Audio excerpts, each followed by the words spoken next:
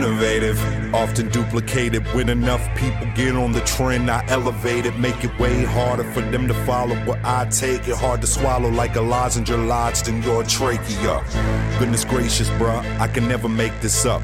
So just take your stuff, rake it up, and take the bus. Never fake the funk, you painted skunks. You played enough, I'm lifting bars to outer space, so the weight is up.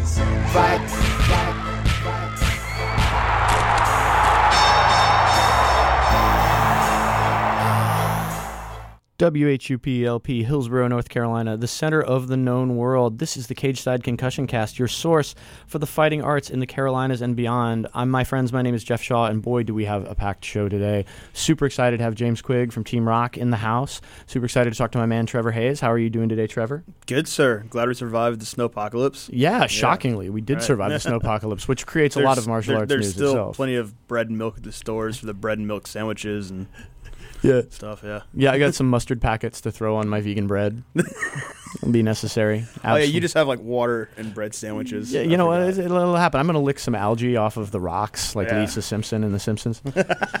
So we're coming to you live on 104.7 FM, always streaming live at whoopfm.org, wherever you're at. We're going to talk to James Quigg in a bit about his pro debut, something very exciting. But first, we're going to summarize a little bit of martial arts news from the weekend, and we have so much in the way of big news that we're going to get right to that. If we missed anything, let us know. We're on Twitter and Instagram at CageSideWHUP. You can use the hashtag CageSideWHUP to get at us as well, or email CageSideWhoop@gmail.com. All the information is on our show page. If you happen to miss the show, or you want to check out our back catalog, you can catch the replay at whoopfm.org or on iTunes or Stitcher, where you should really subscribe. Trust me, you should really subscribe. So if we've missed any martial arts news, let us know. But the first thing I wanted to talk about, Trevor alluded to, which is the snow days, the Snowmageddon apocalypse disaster, caused some scheduling problems that thankfully have been resolved with some local martial arts events. Yes, there was supposed to be a Next Level Fight Club show, the Pro MMA show, coming back to Raleigh, North Carolina. That got moved to February 27th. Our good friends DeJuan Owens and Daniel Branch will be on there, still fighting on that show. Anyone from Team Rock on that show? I'm not sure. I didn't think I last I knew, we didn't have anyone on that show right now, but with the schedule change, we expect that's going to mess with some of the fighters, and it seems like we end up a lot of times being the team that promoters go to when all else fails, and you need someone who's going to put on a good show. You know, those guys at Team Rock will come through and they can take fights on late notice. If you have a problem, if no one else can help, and if you can find them, maybe you can find Roy Marsh. I feel like an A-team, like Team Rock, like meme coming with like Quigg and Sess and Roy. Dude, I'm absolutely making an A-team Photoshop of those guys. Mikey P on there. It's funny because when we talked to James about his coaches, you mentioned 4 guys, and I was like, man, 4 guys on the A-team Photoshop. Yes. Might have to happen. Then that moved there's an upcoming kickboxing show in Durham, North Carolina. That's going to be March 27th because the MMA show got moved to that date. So they moved the kickboxing show back. So it's going to have amateur kickboxing, which means it's clinch but no knees and elbows to the head, still allowing head kicks, and there will be pro Muay Thai on that show as well. So that to me is a great step in the right direction for the North Carolina martial arts community, because jiu-jitsu and MMA is here. There's not much of a Muay Thai scene like wish there was. Make my job easier. It's terrific to see some striking coming to Durham, and that'll be really accessible for folks. And actually, just last night there was pro boxing going on in Durham. The One Hit Promotion guys are the same guys putting on the Muay Thai show, and it's just great to see people just promoting martial arts shows like that. Yeah, that's fantastic. Well, I was going to say, it's one of those things that's always funny to me, and I think you've mentioned it before, Trevor, that you have people who watch MMA and then they complain about it being competitive hugging, and then they don't want to turn on the Muay Thai fights where all you're doing is punching, kicking, elbow, and kneeing people. We're like, the lion fights are a great show to watch, man. The glory shows are great to watch. Yeah. Absolutely. Yeah, people just like to complain, man. It's like MMA. Facts. forgot I was wearing this. Look at politics. Yeah, right. Like we'll get into some complaints later. We should have a segment just called complaints where me and Trevor just kvetch about. I don't like the looks of those teenagers. What's like the two old guys from the Muppet Show? Yeah, right. Statler and Waldorf. Oh my God! I remind me to show you a Statler and Waldorf. And that's your brain on jiu-jitsu. Yeah, man, it works. Remind me to show you a Statler and Waldorf meme that I made earlier that is not fit for radio consumption. So while we're talking about events and so that's March 26th. February 27th is the Next Level Fighting Championships. So MMA, pro kickboxing. There's also pro and amateur kickboxing. There's also the IBJJF Atlanta Open is next weekend, February 6th. And if you compete in jiu-jitsu and you're old like me, they just released the Masters Seniors Worlds dates, which are in August. So check that out. So at some point we're going to have to create a martial arts calendar, and it sounds like a job for intern Chris, aka social media manager. Who's doing social media duties right now? Yeah. Who I'm very happy to say he just applied to the Wilmington School of Broadcasting or something. I did. I don't know if I'm on air right now, but I did. You are. Okay, yeah. So what did you apply to now? Which officially it's your intern duties, I guess. UNC Wilmington. Yes. For the broadcasting, correct? Yes. Good. Now get your face away from the mic. You're done talking. Fine. I'm going to write Chris the best letter of recommendation in the history of recommendations. It's going to be some awe-inspiring stuff. Thank you. He would sound very smart. Absolutely. Yeah. Well, Rule number 1, the whipping boy. Maybe we'll create an entire bonus podcast. Like one for the OT, we'll just do a Chris recommendation show for like 30 minutes of us saying nice things about Chris. And all of them are lies. Yeah. Well, as the great poet Charles Bukowski said, it's all lies. Some of it might even be true. So a couple more news items. Our man Joe Selecki, who was on the show with Frankie Patches from Team Sarah BJJ Myrtle Beach, won his fight at X Fights in Bethlehem, Pennsylvania last night by head and arm choke in just 38 seconds, fighting like he was late for lunch. You did put that fight on the page, correct? So everybody can watch it. Yep. Yeah, and how did you describe the finish there? He got on that boy like a spider monkey and did his jiu-jitsu. And like he had it was like he had the arm triangle sunk before they hit the ground, and that was pretty cool to watch. Yeah. No toe grip to pull him to the back mount. No. Next fight for sure. Fight, yeah. Well, I just remembering not the UFC with it was the last two UFCs, the guy, he was in the arm triangle, it was sunk deep, and he pulled himself to the back mount. Yeah. And if you watch it on replay, it was because he got his toes gripped into the cage and pulled himself around. That's right. It would not have happened without the grip in the cage. That's right, I forgot. You're not supposed to put your fingers in the cage. I don't know if there's a rule about toes in the cage. There will be now. We can actually go into like a funny story. There was a show in North Carolina where this guy's toes got caught in the cage because he's doing the same thing. Like, he's trying to escape, and the referee's trying to break him. But like the referee, and the guy is like, yeah, I'm stuck, just like pull it. And he's like trying to keep the triangle on, and it was a really big cluster. And then like when the ref like grabbed the guy's leg and pulled it and undid the triangle, and like the guy was so tense or taut or whatever like that, his leg sprung out and cracked the referee right in the groin. And I know there's a video of that somewhere. And regardless, that didn't happen to Selecki. He finished that triangle, won that fight in Bethlehem, Pennsylvania. Yeah, congratulations to young Joe. And how's this for a segue? Speaking of toe grips, one of the best guys I know about using monkey feet is Jason Bumpkin Wingate from Gracie Raleigh. Yep. Does incredible things with his crazy monkey feet. And I got some news from him that I wanted to mention. So every private that Jason Bumpkin Wingate teaches this month, he's going to donate the proceeds to cancer research. Some of you may not know this, but Bumpkin is a survivor of juvenile leukemia, and this is his anniversary of beating cancer. And so we're all really happy that happened. Bumpkin is an awesome guy, and we all love the Gracie Raleigh guys. And so if you want to learn some really cool, slick ground karate, Jason is a great guy to learn from. He's really technical, very smooth, very skilled. I've learned a lot from him. And if you want to learn some jiu-jitsu and benefit a really good cause, cancer research, then get at him. I'm sure you can contact him through the Gracie Raleigh Facebook page. So I would certainly endorse Gracie Raleigh, downtown Hargett Street, by the pit. Great barbecue. A little known fact. If you buy 2 privates, you get a free undercut. Is that right? Yeah, absolutely. He's going to give you a free hairstyling? A free hard part. Yeah. It's. I think that's right. You might want to check in with him with the details. It might be that just Chris Luter shows up and shaves your head. It might be that too. I'm not sure. Or gives you prison tattoos. Yeah, right. So a couple of other things. I mean, this is a long news segment. We'll get into our featured interview with James in just a second, although I'm glad you're jumping in on the news stuff as well. So 2 kind of big items of news that I'm really, really excited to announce. First of all, unfortunately, so James is going to film a technique video for us. He's going to go and train with Trevor and his goobers videos after this. So if you want to see some awesome Team Rock favorite MMA techniques, check our Facebook page in the next couple days. Thank you for doing that. Unfortunately, because he's going to train, that means he can't hang around to do the OT, which is our overtime segment that we sometimes post just directly to SoundCloud, iTunes, and Stitcher. The great news is we do have an OT segment this week with the one and only Michelle Nicolini. Now, for those of you that don't know Michelle Nicolini is a legend of Brazilian Jiu-Jitsu, one of the greatest women fighters of all time, certainly top 3, maybe the best, has won the Worlds 8 times, won Absolute at the Worlds, Abu Dhabi champion, has won basically everything that you possibly can win in jiu-jitsu and has been on my list to train with for years.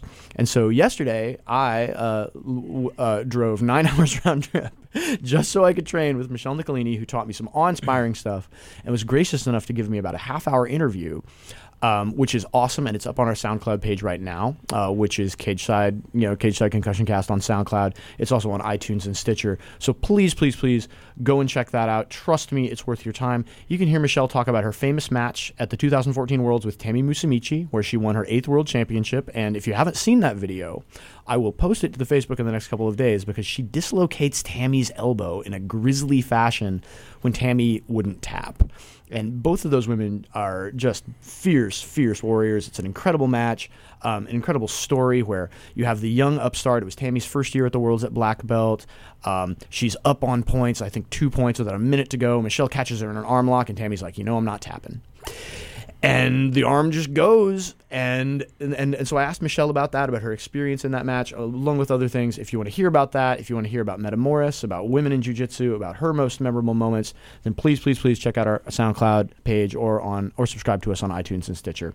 And if you like us, leave us a review. So the last news item, and Trevor and I are super stoked to announce this. So excited. Dude, we've been planning this for quite a while, and we just secured the dates. You've been planning it, and I just say, that's a good idea. We should do that. And you go, okay. I don't give much input. Jeff says do the thing, and Trevor does the thing. I'll do the thing, yeah. Trevor, or Jeff would be like, hey, should we do this? And I'm like, yeah, you're smart. We should do that. Trevor, hug James Quigg right now. Hug him. Yeah. See, look at that. So meaty. Yeah, intern Chris, take a picture. Hugs or jiu-jitsu? Yeah, right, exactly. Why are you MMA? Stranger danger. MMA is just hugging. Look at those two guys; they're just hugging each other on the ground. Let me just hug your neck real quick. Exactly. Just let it happen. Whisper sweet nothings into my ear. Especially with my beard poking into your ear while I'm doing it. This is what I was afraid of. Like, we're just going to keep getting off topic like this for the whole show. We're totally on topic. Manly beards are always on topic. That's true. So here's the thing, and actually manly beards are kind of on topic for this, because this May 1st event, please put May 1st in your calendar. We are calling this the ConcussionCast Carnival. It is going to be our first live event. We're going to tape the podcast live with a lot of interesting audience participation segments. We're going to have jiu-jitsu super fights that we're going to be announcing over the next months. We have a couple of super fights planned that I think are going to blow your mind. We're going to have 6 or 7 great matches. We're going to have free seminars. We're going to have some women's self-defense seminars, jiu-jitsu seminars, hopefully a Muay Thai mini seminar as well. And all of that martial arts stuff that... Hopefully some luchador wrestling too. Hopefully some luchador wrestling. There's like anything could happen, really. That's like my big thing. I want some luchador wrestling. That is not impossible. It's not. And the I know you have the hookup for that. I got the hookup. Oh yeah, buddy. Don't you? And like, listen, folks. I promise you, this is going to be an awe-inspiring, awesome event. We're going to have a dunk tank. Yes. Where you can dunk the shark, which is Trevor in his shark onesie, or you can dunk the vegan, which is me in some kind of non-leather hemp, whatever it is I wear. I'm going to cover you in lettuce. Oh, good. Actually, I'm just going to cover you in like heads of lettuce, dude. Depending on how many... Shaw doing the Lady Gaga redux. Yes. The anti-bacon bikini. Yeah, dude, the vegan Lady Gaga, man. We could absolutely set, if we could set a donation target and we hit a certain amount, I will absolutely wear a lettuce bikini. And like, I mean, I might wear one anyway. By the 4th dunk, it will have dissolved. Yeah. Well, I used to live on a nudist park, and that's actually true. But we'll talk about that some other time. But yeah, so we're gonna have carnival games. We're gonna have fun stuff. We're gonna have some really interesting visual stuff, and I'm very excited about this. Food trucks and craft beer. Triangle Beans and Bowls will be there serving acai bowls as well as cold pressed coffee, which is going to be exciting. And so we're going to announce more stuff about this event as soon as we can. Yeah, I'm telling all my friends, skip my birthday and come do this instead. This is basically your birthday party. I will also have a big vegan cake for Trevor with candles on it. Trust me, vegan cake can be delicious. But will it be gluten free? I don't know. No, I want all the gluten. Is the thing. Yeah. I like gluten. I don't know how I feel about a vegan cake. Oh, well, you wouldn't even know it. It's just Okay. going to be made of lettuce. Yeah. Dude, well, it's a piece of lettuce. I was gonna say then Trevor just ruins it all by cracking an egg on top I'm gonna and crack an egg covering on it with milk bacon. and bacon, yeah. I saw this thing. So Pinterest is You a know me so well. Dude. So, as long as we're getting off topic, and we'll return to the ConcussionCast Carnival in just a second, but Pinterest is amazing because often you can find women that have children with food allergies that make their recipes accidentally vegan, where it's like, oh, my kid can't have this or that, can't have dairy, so these recipes are vegan, and you can find really great recipes. But the other day, me and Expensive Radio Consultant were looking at the internet, and someone had made a recipe that was gluten-free, and it was vegan, except for it was a cupcake surrounded by molded bacon. And so, like, instead of like a cupcake container, it was actually bacon. And I was like, if these were bacon bits, that would actually be vegan because bacon bits have no products found in nature in them. But Really? Yeah. What? Nothing in nature. It's all chemistry. It's all chemistry. Wow. It's science. better folks. living through chemistry. It's That's science the thing. indeed. So, folks, to sum up the news segment, we'll get into our featured interview with James Quigg in just a second. In fact, like in about 30 seconds, because all I got to do is wrap this up and play a bumper, and then we'll see you on the flip side. But May 1st, please mark it on your calendar. It's going to be at least noon to 3, maybe an all-day event. Jiu-Jitsu super fights, food trucks, craft beer, carnival games, dunk me and Trevor in the dunk tank, free seminars for self-defense, free seminars for striking, free seminars for jiu-jitsu. It's going to be fantastic, and the proceeds are going to go, we're asking a $10 suggested donation. The proceeds are going to go to help Cage Side MMA, Toro BJJ, and Triangle Jiu-Jitsu expand their facility, which is going to happen later this summer. If anybody has any questions, hit me up, cagesidewhoop@gmail.com, but please, put that on your calendar and watch for the Facebook event. And hang with us for about 15 seconds. We will be back with our interview with James Quigg. Cowboy karate. Cowboy karate. Woo! No. Yeah.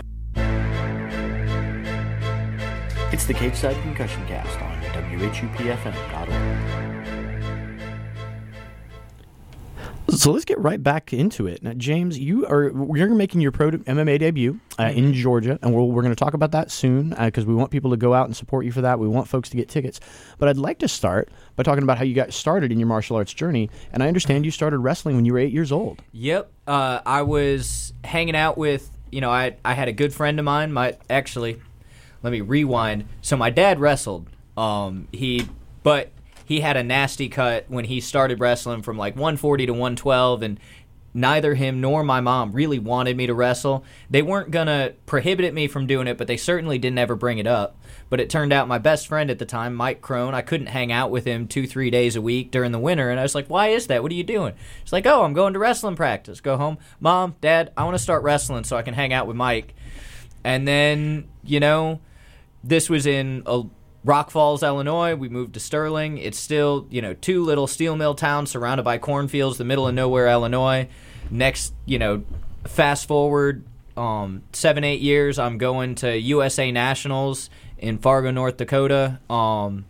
The first year I went, I was in the Greco tournament that Henry Cejudo, current UFC fighter, went through and had no points scored on him.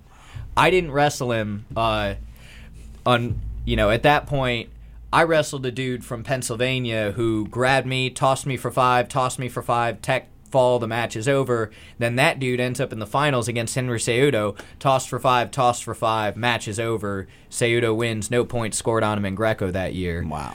Moved to California, wrestled 2 years there. Then I went off to college. I didn't go on to wrestle with West Point, the university that I went to, and I started doing Brazilian Jiu-Jitsu. And they told me, hey, I realized that, hey, everything that wrestling tells me I can't do is the whole point of this sport. This is awesome. And another little foible about West Point is that boxing's a mandatory course there. So you do half a semester of boxing, half a semester of gymnastics. But I started punching people and thought that was really cool. I managed to get through and not fail out of West Point.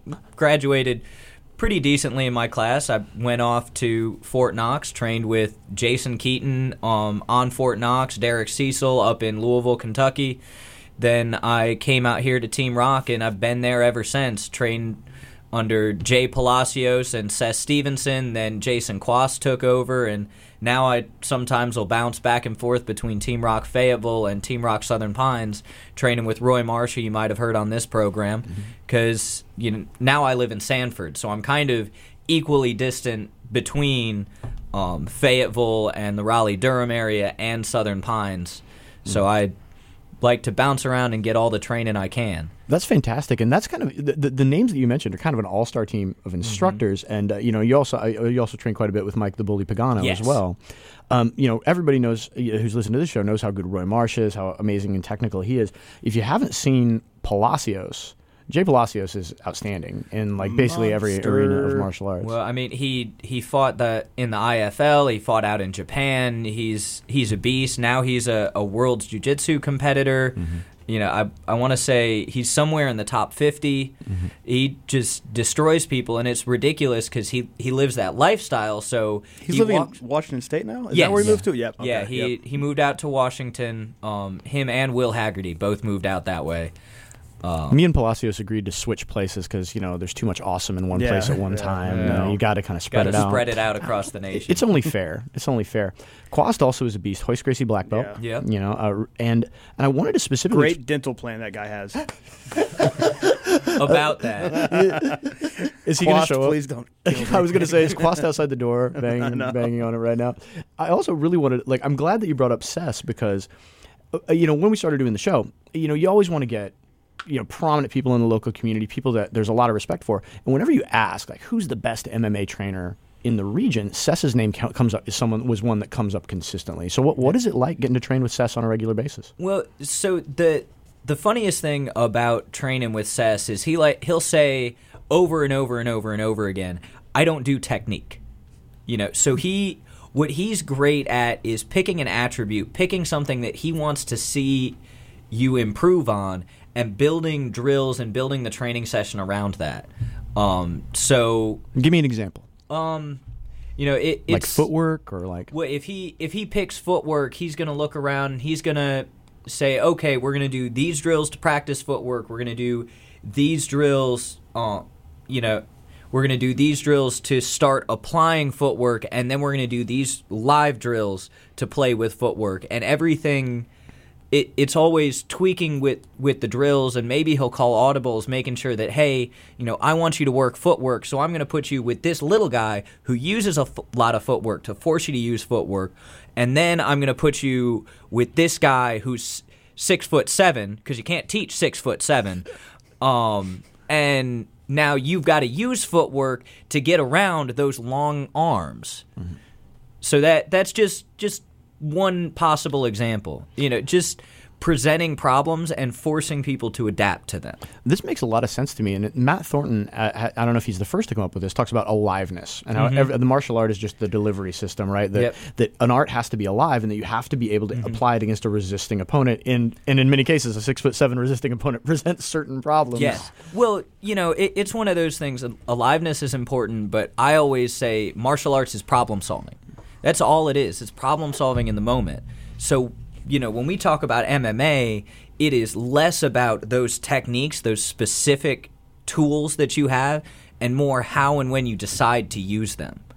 So, again, martial arts then becomes a matter not of mastering this technique or mastering that art, but mastering the tools that you have and choosing the right time to apply them. That makes perfect sense to me. And I know you wanted to talk quite a bit about the training philosophy that you have in Team Rock, and obviously that's a huge piece of it. Yeah. So, I mean, the bigger part about the training philosophy is this concept we have called high volume, low impact, high performance, low injury. It's one of those things where the whole point of, one of the things that happens in martial arts, I said martial arts is problem solving, but it's generally solving the problem of another person or persons who want to cause you physical harm by causing them more physical harm faster. So there are inherent risks in that.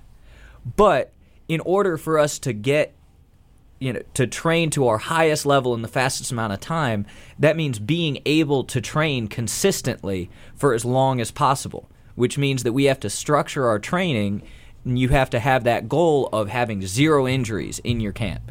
Because if you if you go super, super hard, but and you have this sparring session where you throw 60 punches in a round and it's a 3-minute round, but you're exhausted afterwards, and one of the guys has a concussion, so now he can't come back in the next day. You didn't get anything out of it. But if you throw high volume, low impact, you throw 300 punches in a round, and both of you can come back and do that same thing the next day. You can do 12, 15 rounds in a day. Like, that produces better outcomes. If I can train jiu-jitsu in the morning, train striking in the evening, and train a conditioning workout and come back and do it all the next day with just a few rest days interspersed throughout there and come into the fight at 100%, is better than training 110%, getting an injury. Like my first fight that was here in Durham, turned out I had overtrained. I pushed myself too hard, and I was fighting with a torn bicep tendon and a torn labrum. When I finally got in front of the surgeon, he was like, yeah, you had about 0.5 millimeter before your bicep tendon was going to tear, and your bicep was going to ball up at the bottom of your elbow like a static line injury. It sounds delicious. Yeah. So I'm glad that didn't happen while I was fighting Rodney Jordan out of Charlotte, North Carolina, right here in Durham. At the Bull City Brawl, yes? Yeah, at the Bull City Brawl. My first amateur fight was with Bull City Brawls in February of 2013, and my last fight in March of 2015. I won the Bull City Brawls 135-pound championship. But that whole process going through that first training camp not only taught me the importance of training to avoid injury, it also taught me the process of training around an injury, because you want to get back in the gym as soon as possible after your injury, but not re-injure it. So I spent, probably 3-4 months afterwards coming into the gym and tying that arm with the shoulder, tying that hand to my waist and sparring with just one hand and building my jab up. It's figuring out how to train around those injuries, how to train not to have those injuries in the first place, because that's going to allow you to improve more. Because anytime you're in the gym, even if it's doing simple drills, you're improving. Anytime you're out of the gym, you're not improving. This makes perfect sense to me. And one of the things that my instructor and I always talk about in jiu-jitsu is injury is the enemy. And that, like, anything that keeps you out of the gym is the enemy. That 100% is what causes injuries. And like I tell people, like, even though I'm fairly young, like, I got a ton of injuries early on. And because I wasn't training with really good people, we were just like, all right, let's just go be cavemen. And then, like, we were tough, but, like, we were injured, we were banged up. And so now it's like the same philosophy that lots of output, just don't try to hurt each other, just keep it technical and keep it smart, and then you're going to get so much better from there. And you're not getting injured. You're not coming to the gym with a broken foot or like a ruptured tendon in your foot because you're cracking elbows from throwing stupid stuff. And for people who talk about how, you need to get hit to know you can take a hit or something, it's like, okay, you need to get hit once to know whether or not you can take a hit. But if you want to talk about training your nervous system, let me ask you that. How do you respond when a fly comes straight at your eye? You try and swat it. You flinch away and you swat it, and you're moving as fast as you possibly can, right? I mean, it doesn't matter if I'm throwing that fist with everything I've got, or if that fist is going to reach out, boop you on the nose, and get out of there. Your nervous system's going to respond the same way. And then you don't have to worry about any person getting hit.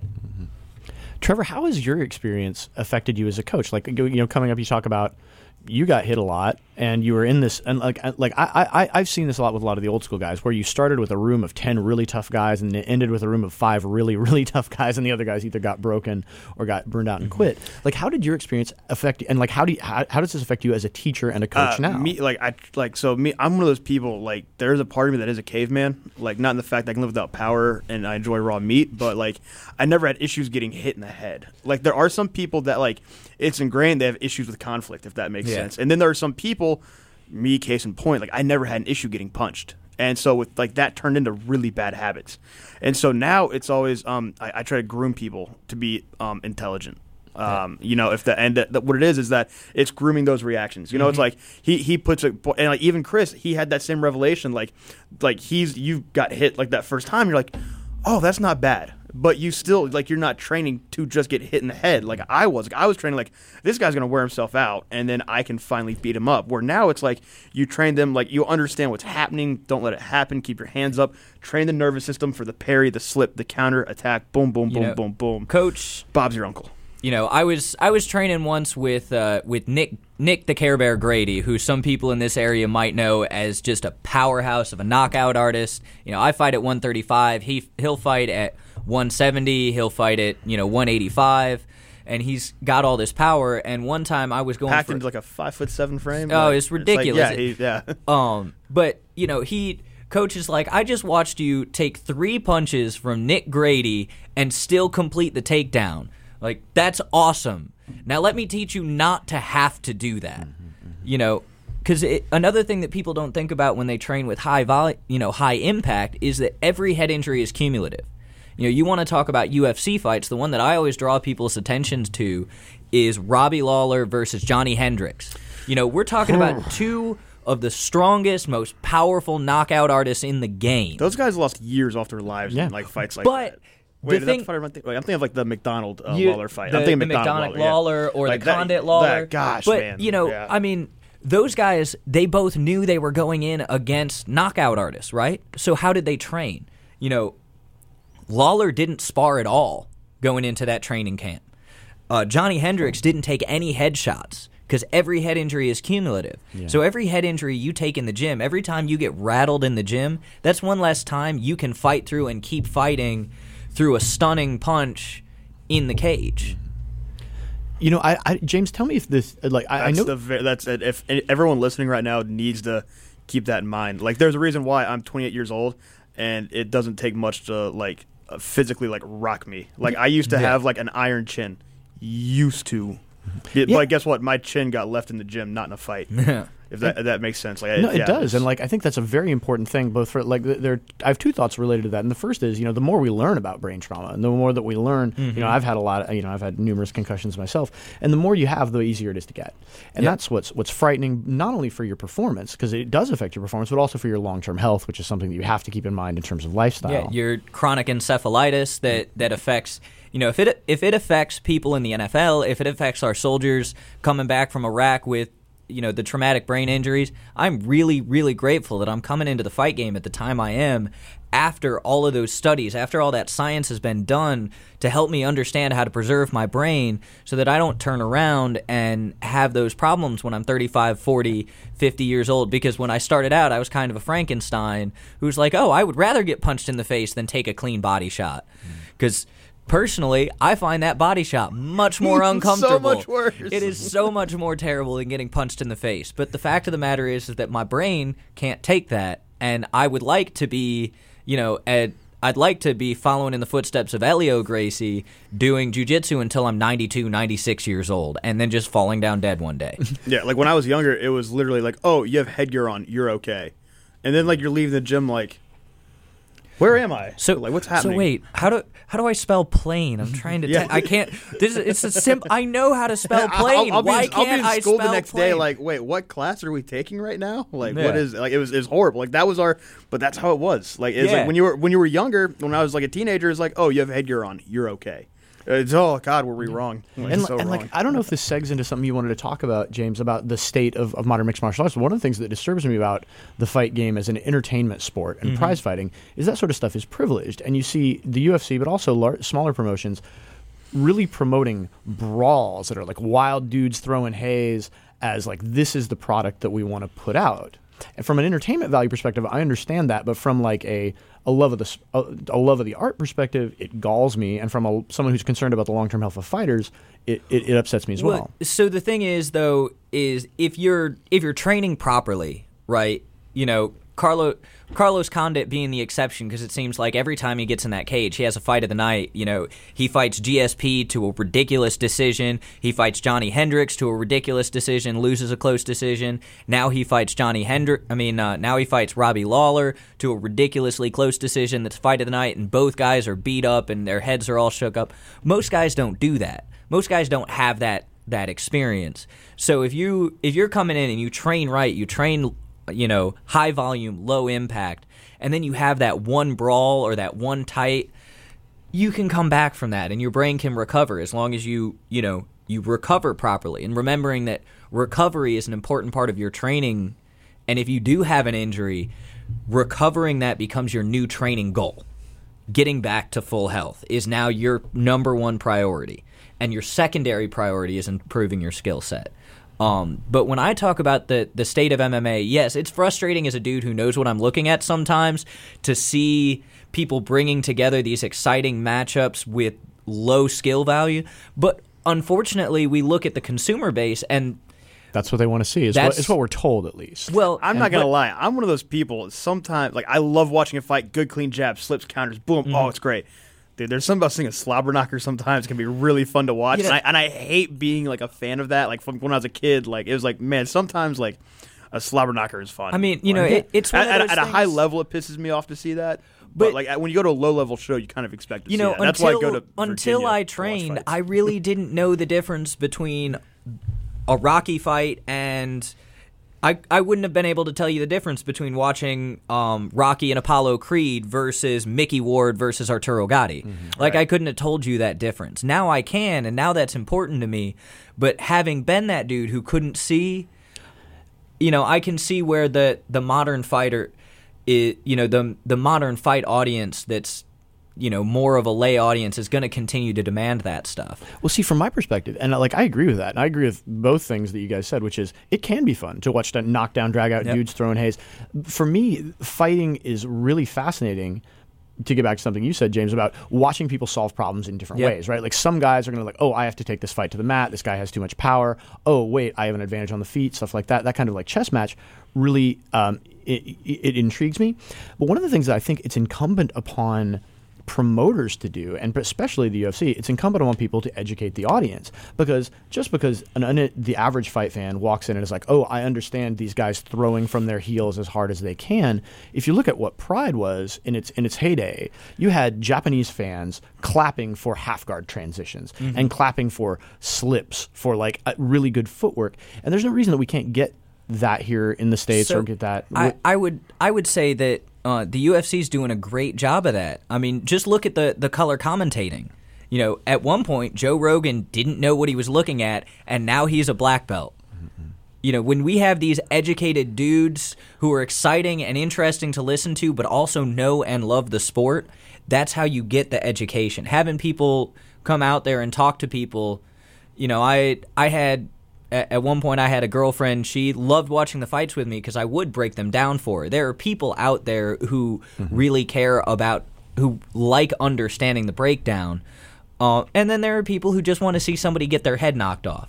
But it's also one of those things to keep in mind that it's great when you can have that, super technical dude, a Petrosian from kickboxing, who's, you're going to see him in there and he's going to be throwing these basic combos, but by the end, he's still throwing this basic stuff, and the other dude who was flashier can barely hold his hands up. He just, you just watch this other, rather than seeing Petrosian change, you watch the other dude drop off.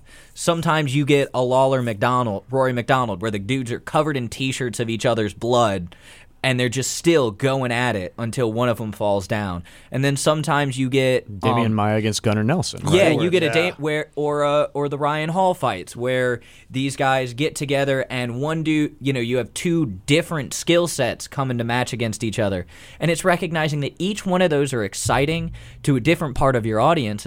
And as a promoter, I would look to have each one of those matchups come into play if possible. That makes perfect sense to me. And I want to get into your own fight career here because you have your pro debut coming up. It's a very exciting step for you. And so we'll talk about how people can get tickets and promote that in a second. But you had a really successful amateur career. And so before we talk about your pro debut, I want to know about what your favorite fight is. Was it the fight against Jordan? Was it the fight where you won the belt at the Bull City Brawl? Or is there something else that you could point to? Well, the fight with the Bull City Brawl is probably the one that's most important to me. One, because it was my 5th amateur fight, which meant that going into that one and getting that win meant that in the state of North Carolina, I was now eligible to go pro. 2, it was coming home for me. My first fight was a debut right there in the Armory in Durham, and I was fortunate enough to have Hoist Gracie sitting in the audience watching. That was a cool night. That was a cool night. Jay Palacios came up, and I just thought I was doing good MMA, and Jay Palacios comes up to me afterwards like, hey, brah, I just wanted to tell you that Hoist was really impressed by your jiu-jitsu in the cage for MMA. And I was like, And then I come back and I'm fighting this, fire plug of a kid. He's a few inches shorter than me, but he's ripped. He was a power lifter in high school.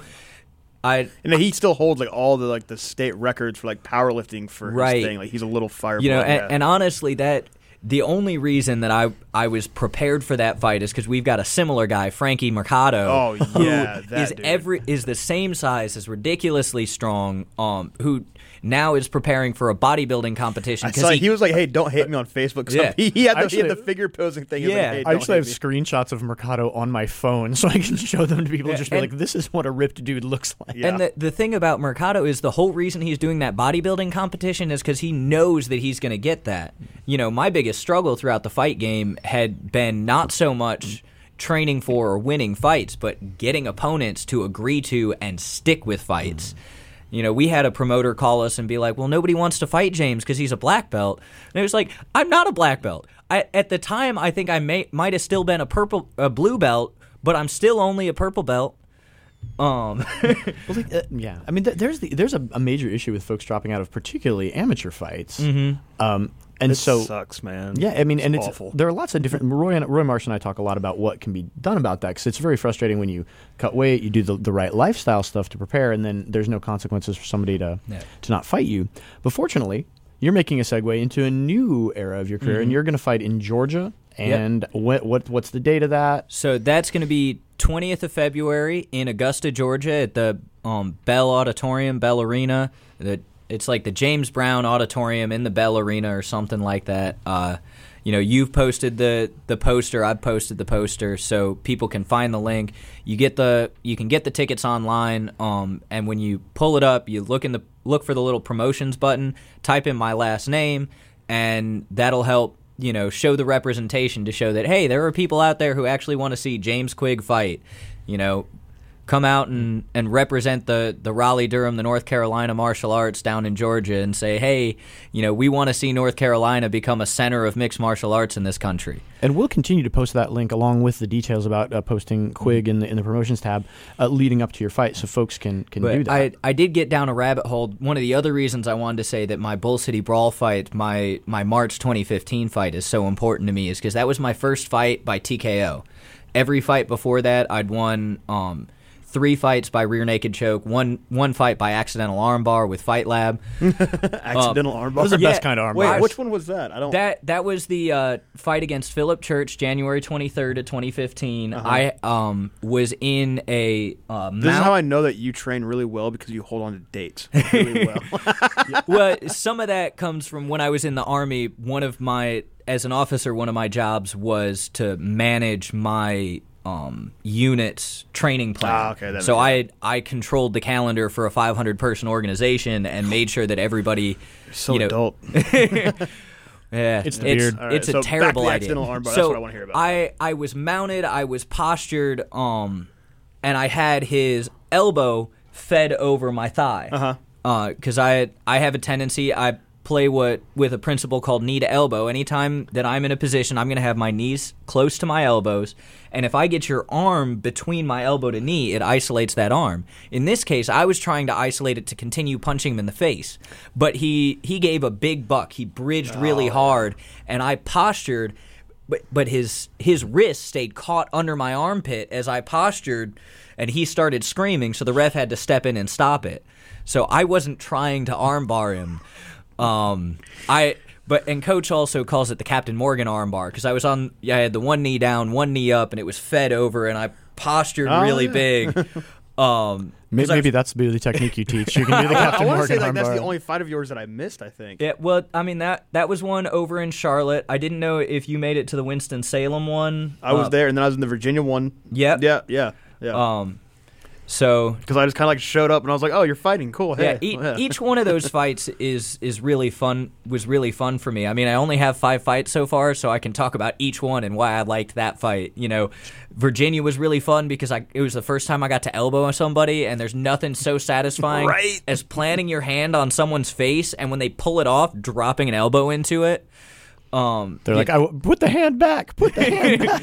They're like, oh God. It's like driving a car. It's like I've heard about doing this for so long that you're doing it. It's like the coolest thing ever. Yeah, no, it's one of those things where you can watch the look on their face of I made a regret. Yeah. The February fight that in Winston-Salem with Ring of Dreams against Davila was a lot of fun for me because that was one of my first times fighting a dude, whose basis was more punching. At the time I fought Rodney Jordan, he was more of a judo guy. He had a judo background. I caught him with a jab and he grabbed onto me.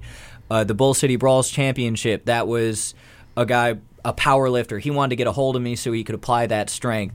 Davila's got a really solid boxing background, and I got in that cage and I was able to match his boxing and use my transitions from boxing to wrestling to set everything up. So it was also fun because that was my first fight to ever make it into the second round.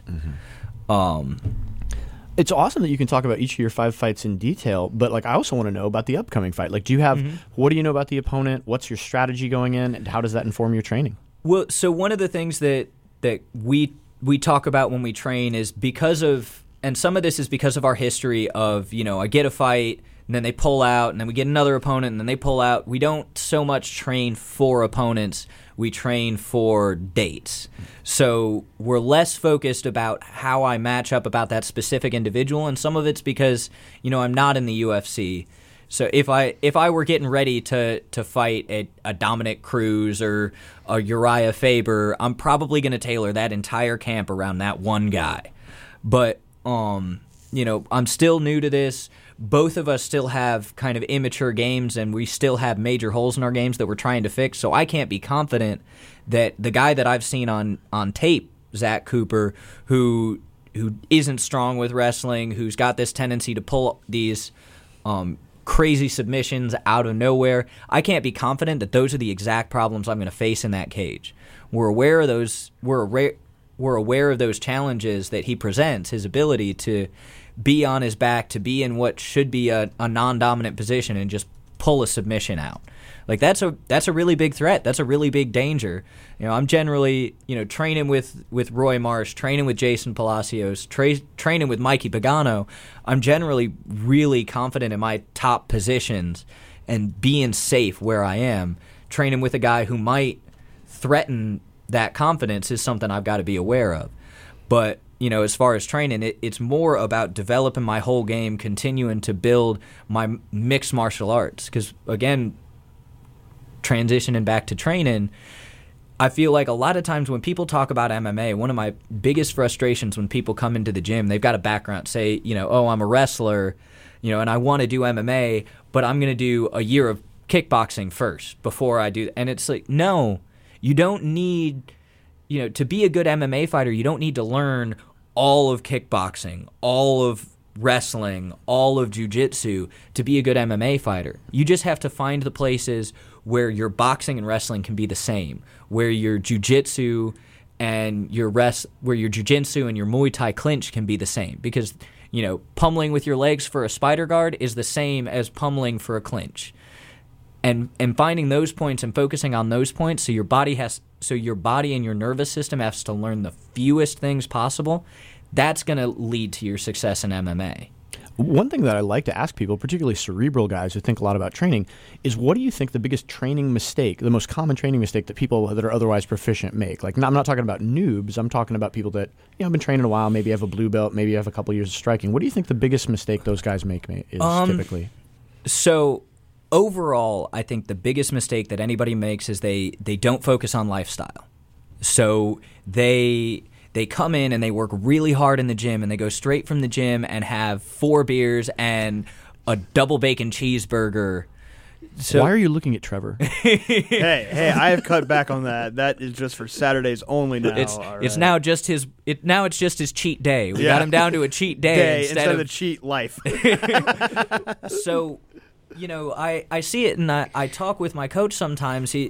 He's been around MMA. His introduction to MMA was UFC 1, and I listen to him tell stories sometimes about guys who had the talent. He's like, this guy could have been the next Mayweather. This guy could have been the next GSP or the next whoever. And it's like, then life got in the way. guys who don't make it their priority, or even when they can't, oh, he got his girlfriend knocked up, so he had to get a day job, couldn't train as much. So those things where you let the lifestyle kick come in and kick your ass when you don't get enough sleep, when you don't eat right, when you don't put the training in outside the specific gym time, because it's not enough to just come in and train really hard the 5 nights a week. When I camp, I kind of have 2 rules that for me to call myself a professional fighter and not just another prize fighter, and that's I'm never going to miss weight and I'm never going to gas out. So if I'm going to do those things, that means I have to eat right and I have to do the strength and conditioning outside the actual skill work in order to fulfill those requirements. That makes perfect sense to me. I mean, because, you can however many hours you train a week, 20, you're living more hours than that. And it's very important to keep, and especially as we talked about science earlier, the more we learn about the importance of proper rest, proper nutrition, the more important we know that is. Yeah. And it's one of those things where people don't talk about sleep as one of our bodily needs the way that we do air or water. But you think about it, a lot of that comes back to our evolutionary history. When you're hungry, try going 24 hours without food. What does your body tell you? It says, eat or I'm going to tear you apart from your gut. I'm going to start cannibalizing your muscles and I'm going to let you feel every bit of that. Well, for so many thousands of years before artificial light, we didn't have that. It just got dark, and when it was dark and we couldn't accept any more sensory information, our brains just shut down. It's just what they did. Nowadays, that artificial light, we haven't subsequently evolved a control mechanism for our bodies to force us to get the sleep that it absolutely needs. I mean, which is why people sit on their phone. Like, they go to bed, they sit on their phone for 2 or 3 hours. And then I have to put my phone across the room or outside, so I can hear my alarm go off, so I can go to sleep. It's one of those things people talk about. Oh, don't drink and drive. It's terrible. You have over a .08 and you're impaired. Well, you go 24 hours without sleep and you're more impaired as far as judgment making and perception than if you were to have that .08 alcohol level. It goes back to some of my time in the Army. I get frustrated sometimes because we'd have these safety briefings, don't drink and drive, and then we put soldiers on these 24-hour staff duty shifts where they aren't allowed to sleep, and then tell them to, all right, now drive your 45 minutes home. Yeah, I'm really. like, I don't know if I feel comfortable embracing this particular policy issue. Man, it's good to have another nerd on the show. Man, feels really you're good. Stuck with my caveman. So what you're saying is that we can do D&D after this? Absolutely. Right. You are a big D&D guy, right? I am a super nerd. Yeah. So Cody Malte, Bubbly, calls me the Vegan Assassin, which is an awesome nickname. And I want to make shirts that have the half-orc assassin from the original D&D books on the shirts. Chris is over here. Chris is over here like nerd. Although Chris is over here like, what's D&D? You're a bit tiny to be a half orc anything. They might have to have you as a halfling assassin. Yeah, no, halfling vegan assassin. Oh man, James, you got to be on the show every week. So those are great answers, like about biggest training mistake. I think people don't focus enough on lifestyle and don't focus enough on what actual rigorous, peer-reviewed scientific data are telling us about how much we need to sleep. Well, and it can be hard because we're creatures of habit. 2, it's about priorities and convenience. I talk about when people are coming into, because Fayetteville, it's built around Fort Bragg mostly. That's where a lot of our population base and the economy is kind of based on. And it's not everything, but it ends up meaning that you get a lot of people from a lot of different places coming together, and which means you get both the best and the worst of America all crammed together in one place.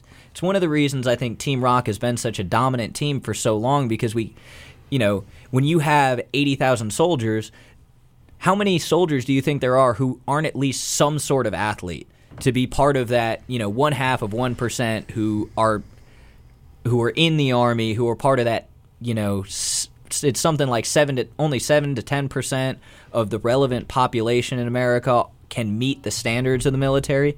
So you have this just concentration of young athletes coming to the area, and Team Rock's like half a mile from post.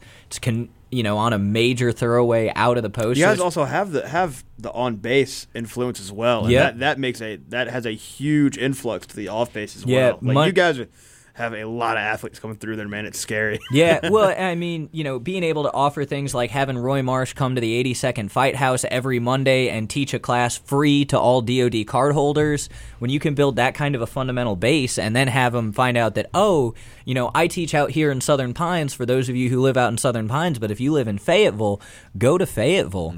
Mm-hmm.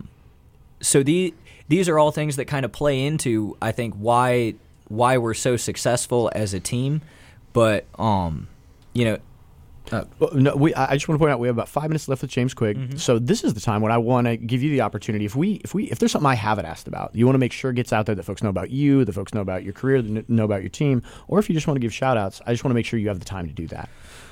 Honestly, I'd be happy to just continue venting about how awesome how awesome it is to be up here. I really appreciate y'all having me. I just love nerding out about whether it's D&D or MMA, trying to think through all of the different things that play in to make a career successful, because I know that's a big question for me.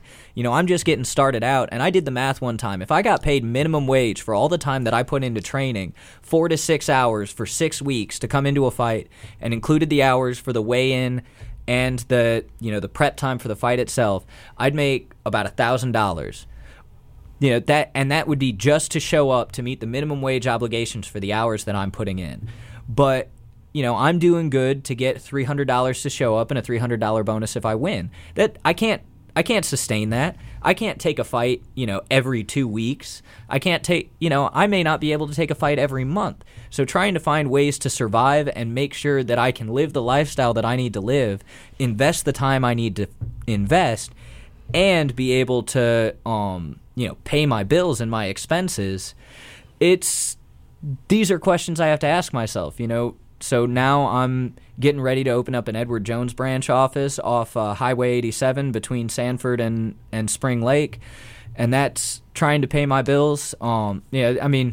That's given that financial advice. It really makes me stop back and think about the people who have the talent but don't get into it because they can't cover the finances, because they want to live a certain lifestyle. They want to live the lifestyle that Floyd Mayweather looks like he lives, rather than the one he actually lives. People are like, Floyd was in the club last night. It's like, yeah, Floyd was in the club. He threw a stack of cash in the air, and by the time the last dollar hit the ground, he was back in the gym. So it's kind of that head fake. Like, look at the lifestyle people are actually living and try to find a way to structure your life. I want to say it was Tito Ortiz used to build his schedule so that he wouldn't, he would be up and he would do a training session about between midnight and 2 a.m. because that's right around the time his fights would end up being. He'd end up, if somebody was going to have a time zone change, they would start to train on that new time zone that they were actually going to be fighting in, so their body was in that pattern. So these are just different ideas that roll around in my head, but ultimately, it comes back to martial arts is problem solving, and you've got to tailor it. You've got to use that toolbox to solve the problem you have in front of you, whether it's a street fight and people confronting you, whether you're like I was, a 70-pound middle schooler, getting pushed around by kids who outweigh you by 50 pounds.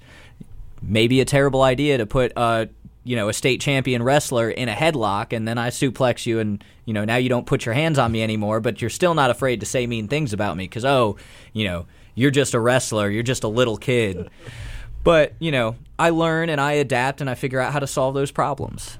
Yes, you do. Folks, James Quigg fights. He makes his pro debut February 20th in Georgia. Please check our Facebook page this week, not only to see a technique that he's going to teach after he spars with Trevor, but also to get tickets so you can support him, show that North Carolina martial arts is on the come up, and we would love to have you back on the show after you make that pro debut and hopefully bring home the W. So Definitely. Yeah, thank Love you. to be back on here chatting with you guys. Yeah, man, I've had a blast. As one of my favorite interviews that we've done so far. That's great to like sit back and like actually like talk to you about like fighting. Like we've talked like we've run to each other a bunch. We've talked like here and there, but it's like, oh, this is the mind of James. I like it. Yeah. I also it's a dark and scary place, isn't it? I also like the mind of James because I do like dark and scary places. Folks, as a parting note, my thanks to James Quigg, thanks to Trevor, intern Chris. Next week, Rob the Lord Humongous, a.k.a. Rob Austin, from the Big Jiu-Jitsu podcast will join us. Please just tune in from that. Rob's going to call in from Germany. That's going to be super fun. A couple of quick notes before we get on out of here and let Tune in the Real Law play us out. Please hold May 1st for the ConcussionCast Carnival. It's going to be a super fun live event. I promise you that. And I forgot to mention during the news segment, we're doing a special Valentine's Day show. If you want to help us out by telling us why you love martial arts, whatever martial art you practice, you can call us at 360-389-2830 and leave us a voicemail with your tale of passion for punching, for choking, for wrestling, submission grappling, or whatever it is. So please get at us and do that. Once again, many thanks to James Quigg, and as always, thanks to you, the listener. We're going to let Tune in the Real Law play us out.